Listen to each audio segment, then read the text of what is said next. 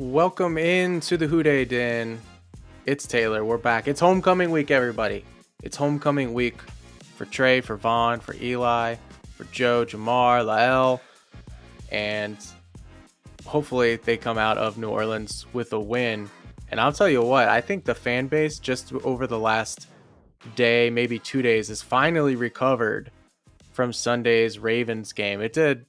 That game did a number on this fan base. And I know we talked about it last episode. I also had to put my thoughts down in writing on Zach Taylor and the play calling in general. That piece is out on Bengals-talk.com. I will put the link in the description so it goes in the description of this episode, so it goes straight to that article. But really, my main takeaway from all of it, I just kept thinking about it mainly because it was being forced in front of me on my timeline. Everybody talking about play calling on Sunday night, Monday, Tuesday, into Wednesday. I think that fans really are mad at the results, and rightfully so. This is a team, when you look at the playmakers we have on offense, that should not be struggling to score points. This should not be struggling with consistency, moving the ball down the field. But instead, a lot of fans are blaming the process. The process, the play calling is the process, the results is scoring. And we're not scoring, but I don't think all of that is to blame on the process. And I went through that in the article. We even talked about it, Jake and I, in the last episode. And I think that process is improving over the last few weeks. And, we'll see whether that continues into this week. It's going to be a challenge, I think, to get a full grasp on what this offense can be if T. Higgins is not back this week. Until T. Higgins is in the fold, we've seen how big of an impact he's had when he's playing. I mean, imagine if he did not play in that Miami game. They ran cover one shaded to Jamar the entire game, really tried to take him away, and T. Higgins made them pay on the other side. If he wasn't there for that game, it could have had a different outcome. And right now, T. Higgins, as of recording, still not at practice. I think he was on the rehab field on Thursday. So if he's not out there, it's going to be really hard to get a full grasp on what this offense can be.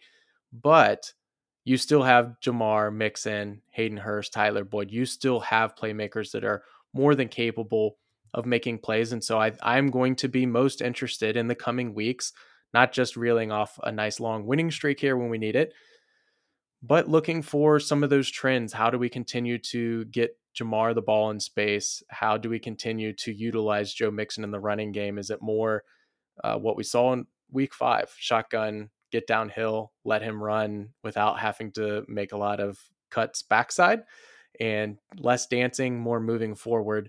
Maybe we see that become a trend, and I hope so, because obviously it was successful last week, and we want to see that running game continue to lure the defensive backs and the safeties a little bit closer to the line of scrimmage and allow things to open up over the top for our big playmakers.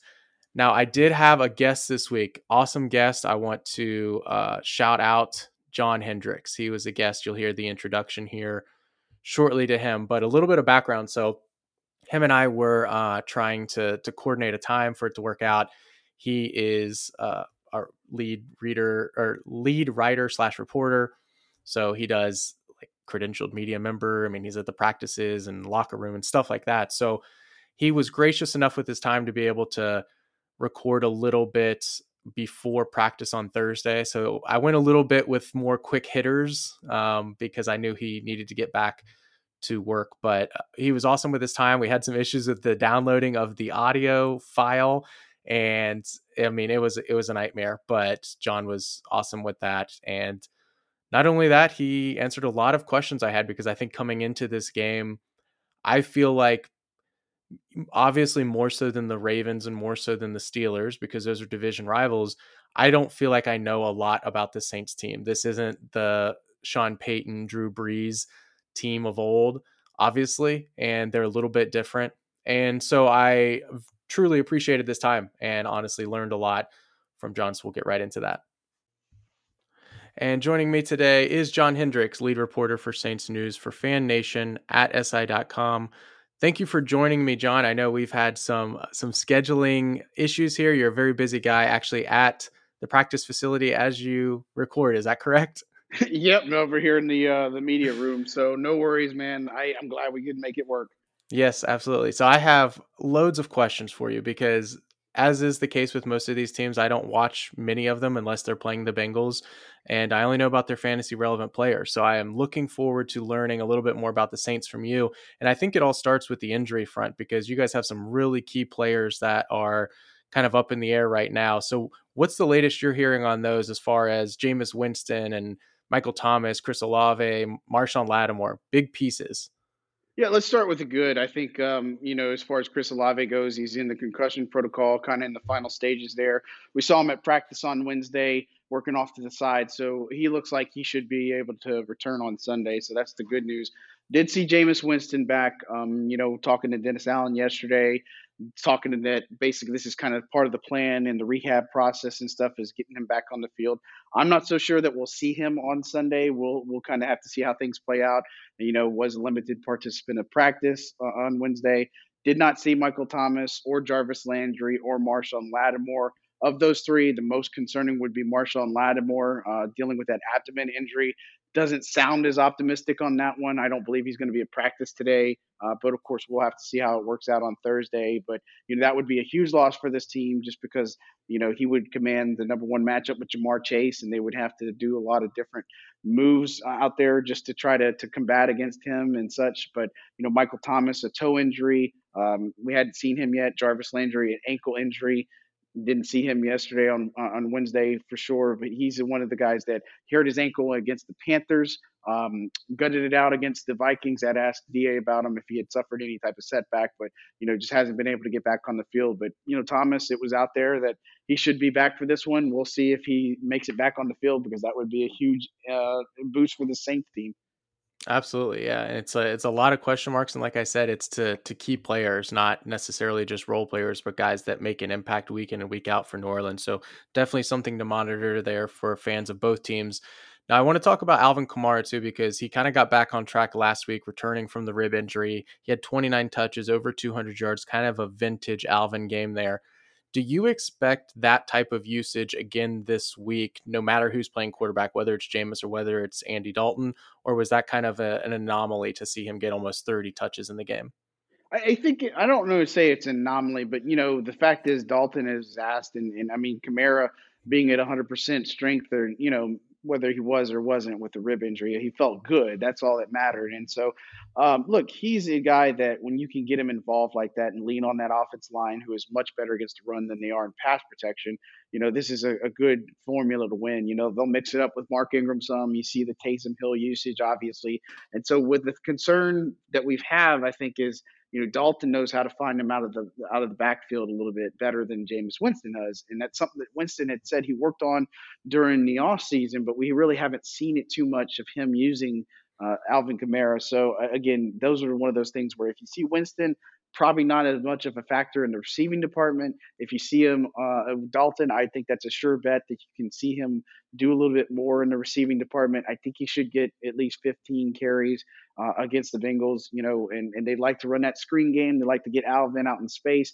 He tends to be a mismatch no matter who you put on him. So, look, Hmm. it could be one of those things where you just have to see how things unfold. But I think it does directly get affected by who plays quarterback in this game.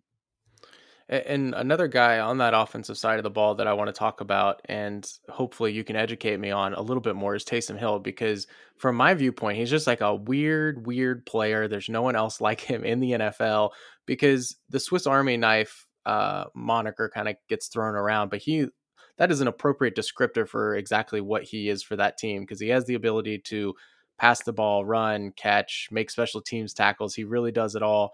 He's 32 years old too. I know he got a late start, but still, it's not like he's mid 20s. It all just adds to the weirdness of it. He's had a couple so-so games, then he's had two really solid outings, week one, and then again last week, 9 carries, 100 plus yards. How has New Orleans deployed him? Is there certain formations or certain situations where they're typically looking to say this is Taysom Hill time?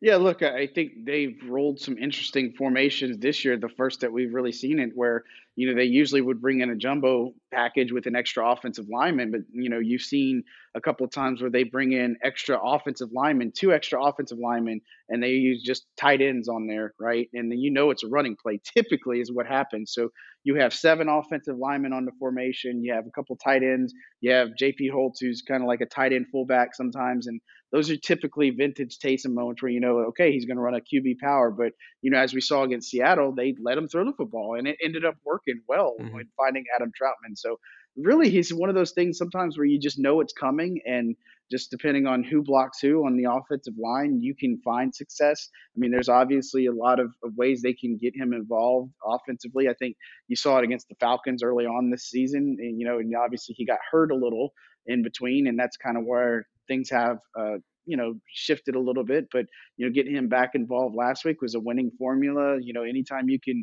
pound it out on the ground and dominate the time possession with, you know, Pete Carmichael calling the plays, it's a win-win type thing. And you kind of mentioned it. He'll run routes. He'll do special teams on punt formation, kick formation. He was even returning some kicks because they needed him to. And he just volunteered. But it's just crazy how much he affected the game in just 23 snaps last week. I think that's the big thing, is that you know a lot of his explosiveness can come, and they're not afraid to let him throw it. And you know, he can catch passes as well. So he's a nightmare to defend against, and sometimes you can get him. You know, just depending on what kind of push you get from that defensive line. Yeah, and Taysom Hill not necessarily on the same level of these players I'm about to mention, but this really is the third week in a row the Bengals defense will be facing a player that I think you could say they're one of one. As far as Tyreek Hill a couple weeks ago, there's really nobody in the league like Tyreek Hill and what he can do and how well he can do what he does. And then last week, Lamar Jackson is a one of one quarterback. There's really no one like him. And then Taysom Hill, a little bit different in how he's used and whatnot, but there is no other player that gets the type of usage he does. So I'm very interested to see how he impacts the game. As we switch to the defensive side of the ball, can you tell me a little bit about the New Orleans Saints defensive scheme? Because that's a lot of talk in Bengals land, is these defenses are going cover two and using some variation of it, and uh, zones to try to take away the deep ball and limit Jamar. However, I did see some clips where it looked like Lattimore was one-on-one with Justin Jefferson a couple weeks ago and kind of had an up and down time there. What do you expect to see the Saints rely on defensively to try to slow down the Bengals? Yeah, look, I think the first piece of that is seeing if Marcus May comes back, because I think he's been very missed back there on the back end. You know, they had him playing. He played extremely well against the Falcons. He's been hurt with a rib injury. They need him back, because at the free safety position, he's done some really good things for the secondary. You know, you have you can do free safety or strong safety. You did Tyron Matthew, obviously, the communication back there is super important for those two. And so I think that's been kind of what's missing, whether you look at the success Justin Jefferson has had or just in the other ones, that, you know, the safety help over the top has been an opportunity, you know, and so this is a week where they go in, they like to roll guys like Bradley Roby in the slot. He might have to play outside because of the Lattimore injury, but you know, we'll just kind of have to see how that unfolds. But New Orleans likes to use a lot of rotation, especially on their defensive line. You know, they don't have like guys like Cam Jordan who play 100% of the snaps, or Marcus Davenport. They like to mix it up on the edge. They like to mix it up on the interior. They have two excellent linebackers. They do like to roll a lot of nickel formation, you know, and they can play some cover two zone. They like man coverage as well. So they like to, you know, mix it up a little bit to kind of confuse the defense. And look, it all centers around that pass rush. They have some really good ones in Marcus Davenport and Cam Jordan. Pete Warner is an excellent linebacker. He's really come into his own in his second year. Demario Davis is kind of the heartbeat on defense, if you will. And so, look, I think the biggest thing is they don't want to have the big plays happen, which happened too many times against the Seahawks. And the way you Mhm. can do that is getting that safety help and having that communication. So I expect them to play a lot of different looks defensively. It's not just one traditional one, but look, they've seen the film on Joe Burrow. They know how talented he is. They know he can escape the pocket. They know what Jamar Chase is going to bring, and it's not just him. It's T. Higgins, obviously. You know, Tyler Boyd. There's a whole bunch of weapons the Bengals have. So the big thing is, can their pass pro hold up? Yeah, I forgot about Pete Warner. This is going to be a heavy Ohio State alum game, it looks Yep. like, on both sides of the field there. But yeah, you mentioned the defensive line, and Cam Jordan obviously is a baller out there. How does he typically win? Is he a power guy, a finesse guy? Again, I don't watch Cam Jordan other than I know the name and I know he's good. You mentioned Marcus Davenport as well. Are these two guys that win their one-on-one matchups? Do they rely on stunts and blitzes and things like that to confuse the offensive line? Because we have seen the Bengals offensive line improve in recent weeks, but they still are working on kind of gelling and the communication issues they had earlier in the year. Yeah, look, Davenport's a guy that will uses a lot of power, and he just literally will bully somebody into the opposing quarterback. I mean, this guy's a terror when it comes to rushing the passer, and so he just does so many things to affect the game. And whether they try to double him, that might not be the smartest move because Cam Jordan does use a lot of finesse. They use stunts, they use delayed blitz from the linebacker, bringing safety blitzes, just kind of disguise that a little bit. And Cam Jordan is a guy that can win a one-on-one battle. I mean, bringing in last week, going against the Seahawks, the rookie offensive tackle, one of those guys that had not really given up much, and Cam Jordan just found ways to be able to do it. They talk about hand placement a lot on the defensive line. They look at not necessarily just using the power rush moves, but just the finesse to get it done. And look, they got some great guys behind them. Malcolm Roach on the interior, in addition to David Onyemata and Shai Tuttle. They also have guys like Tano Passignon, Carl Granderson, who are kind of underrated, if you will. And so, they're going to do a lot of rotational work and try to do the things that are going to get them results in that aspect. And so, look, they have hit a little bit of a struggle in the middle of the year. Well, I say middle of the year, but the early part of the season, getting after the quarterback. But it's kind of come together recently, and them finding success is just a matter of time because they are going to affect the quarterback in more ways than one. And I wanted to end it on a negative note for New Orleans and a positive note for Cincinnati, of course. Is there a weakness that you've seen in this defense, either a certain side of the field, a specific defender, somebody that's been getting picked on, that you think the Bengals could potentially aim to exploit this week in New Orleans? Yeah, I think too is it's got to be the corners. It'd be Paulson Adebo and Bradley Roby. Look, I think Adebo, he was obviously the media's training camp MVP. I would defend that for sure. That he looked outstanding. He had the high ankle injury that he's dealing with, and so look, that was a thing where he just hasn't looked himself coming back yet, and I think he's coming. But look, he's a guy that's a little bit more physical off the line and physical in coverage. You can get him on some holding calls. You can get him on some DPIs. I mean, there are things. It just depends on how loose the officiating is going to be, which we know is been kind of suspect on every level, if you will. And then Yep. Bradley Roby. I mean, there were some times he got lucky because DK Metcalf really beat him coming out of the slot, and Metcalf couldn't get the touchdown pass. So otherwise, it would have been a different story. So I think that's the two areas where look, they're both really talented and smart, but like if you catch them off guard and you don't have that safety help over the top that I was talking about earlier, that's going to be where Cincinnati can really attack and win. I think if anything, their tight end game can kind of benefit a little bit here because we've seen the Saints give a lot of stuff underneath and short stuff to the tight ends. That's usually where you kind of have some success there. But look, this team ultimately they'll give up yards, they'll give up plays, but when it counts in the red zone and just in those bend don't break mentality, that's really where they tighten up. Is that not giving up as many scores when they do get in the red zone, forcing field goals and such. But look, I think if Burrow is going to attack anybody, Adebo and Roby would be the two that they look at. All right, I'm gonna ask you to fast forward here. We're pretending we're recording this episode after the game. New Orleans has won the game. John, tell me, how did New Orleans win the game over the Bengals this week? Maybe they torched Eli Apple. I don't know. I mean, that's obviously one. No, I mean that's obviously a big subtle, big. No, I say subtle, but big focus there. And the Bengals have two great guys there that played in New Orleans for a long time. Trey Hendrickson and Von Bell covered them. They're great guys. And so, look, the way they did it is they ran the ball effectively and they were limiting the Bengals with the time of possession. I think those are the two best friends to help them win. And look, they don't have to be perfect. They've played good football without shooting themselves in the foot, and that's been the biggest thing: is don't turn the ball over, and don't have those stupid penalties that put you in a 2nd and 20 and third and 15, if you will. And as long as they play that complete game, I think that they can come out with a win. And what I'll tell you is one of the guys that aren't really on the radar right now is Rashid Shaheed. He's a guy that's going to be returning now with Deontay Hardy dealing with that foot injury or toe injury, if you will, that could sideline him for the rest of the year. He's a very explosive returner. So I know the Bengals might not have a lot on him, but I think he can flip some field position. So that's something I definitely keep an eye out on. Now the spread right now is Cincinnati minus 1.5 over under 43. all in all, are you anticipating this to be a close, low scoring affair the way Vegas is? I don't know if I'd say it's going to be a low scoring affair, but I think it could be a close game. Look, and a lot of people are here because of the LSU support.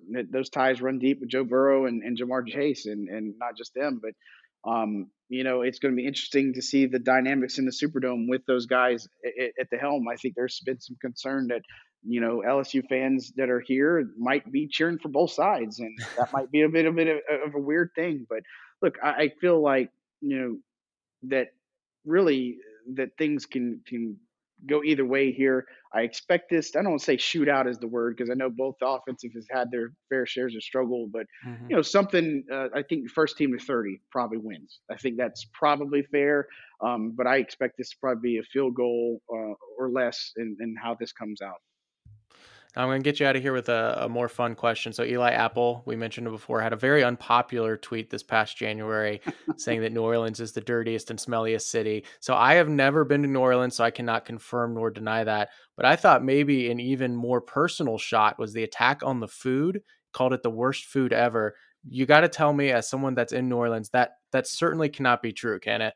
No, it's definitely not true. I don't know what he was thinking. And I mean, I've lived here in South Louisiana for oh my gosh, 25 plus years. So I don't know what he was thinking on that one. But clearly, if he wanted to get a rile out of the fan base, he sure did. And so I don't get what people have against it. But they can make just about anything taste really good. Yeah, Jamar Chase did say yesterday in an interview that he was looking forward to getting a voodoo roll. Are you familiar with a voodoo roll? Yeah. Okay, I didn't know how common that was, but I saw a picture of one. I was like, that does look rather delightful, but I've never had one. So hopefully Jamar doesn't have too many of those before Sunday. John, thank you so much for joining. Packed a lot of information here into 20 minutes or so. I know you got work to get to, so I appreciate you Yep. jumping on the pod and giving us some insight. Thanks, man. Appreciate you. All right, thank you. John is a great guest, and from by all accounts, from my interactions with him, a great dude as well. Appreciate his time. So you heard him talk a little bit about those injuries. I think on both sides, it's going to be interesting. T. Higgins could be probably the biggest, most impactful player that we might be without on our side, and the Saints are dealing with some injuries as well. That those injuries that we talked about, those are, I know I mentioned it, but those are legitimately game changing type of players. I know Michael Thomas isn't in his prime still, but if they're without Michael Thomas and without Jarvis Landry and maybe without Chris Olave, although it sounds like he's playing, and without Marshawn Lattimore, and without Marcus May. I mean, the list goes on and on. Those are guys that make impacts on their team. It's not like they're losing. Our version would be if Mike Thomas or Stanley Morgan's out, you're like, okay, they have a role to play. They're a depth piece. We'll move on without them. This is like us adjusting to not having T. Higgins week in, week out, or if we didn't have Tyler Boyd, how that would impact our team, or Jesse Bates or Von Bell, like those guys, those caliber of players that are good players that have an impact on the game. So those are going to be some things to really watch over the next couple of days to see if any of those guys get back into practice, whether they're questionable or doubtful to play on Sunday. Obviously, will have an impact on the game. An episode of the Who Dey Den would not be complete without also mentioning Vivid Picks, though. They are a awesome group to partner with here, sponsoring the show here. And I have a link that you can access, and I will put that in my Twitter post that I put out there, also in the episode details as well. If you use that link, you do get a deposit match up to $100. And the cool thing about the Vivid Picks app, I think, is you're able to make player props and picks on those guys, whether it's guys on your fantasy team, whether you want to focus on just the Bengals because that's who you root for. It's a lot of fun, and it's one of those few apps that you can use in Kentucky. So a lot of those other um, gambling apps you can't really use, like DraftKings. You can't use. I don't think you can do their player prop things. You can just do the lineup stuff, the DFS. But a lot of those other ones do not work in Kentucky, and Vivid Picks is one that does. Now, you might notice if you look out there, Vivid Picks does not work if you are in Ohio or Indiana. But I know, we're in the tri-state area. How often are you only in Ohio and never travel to Kentucky or Indiana? It's probably not that common. Also, I learned that another interesting thing, if you uh, deposit X amount of money and you get your deposit match, the deposit match is sent to you into the app via Vivid Bucks.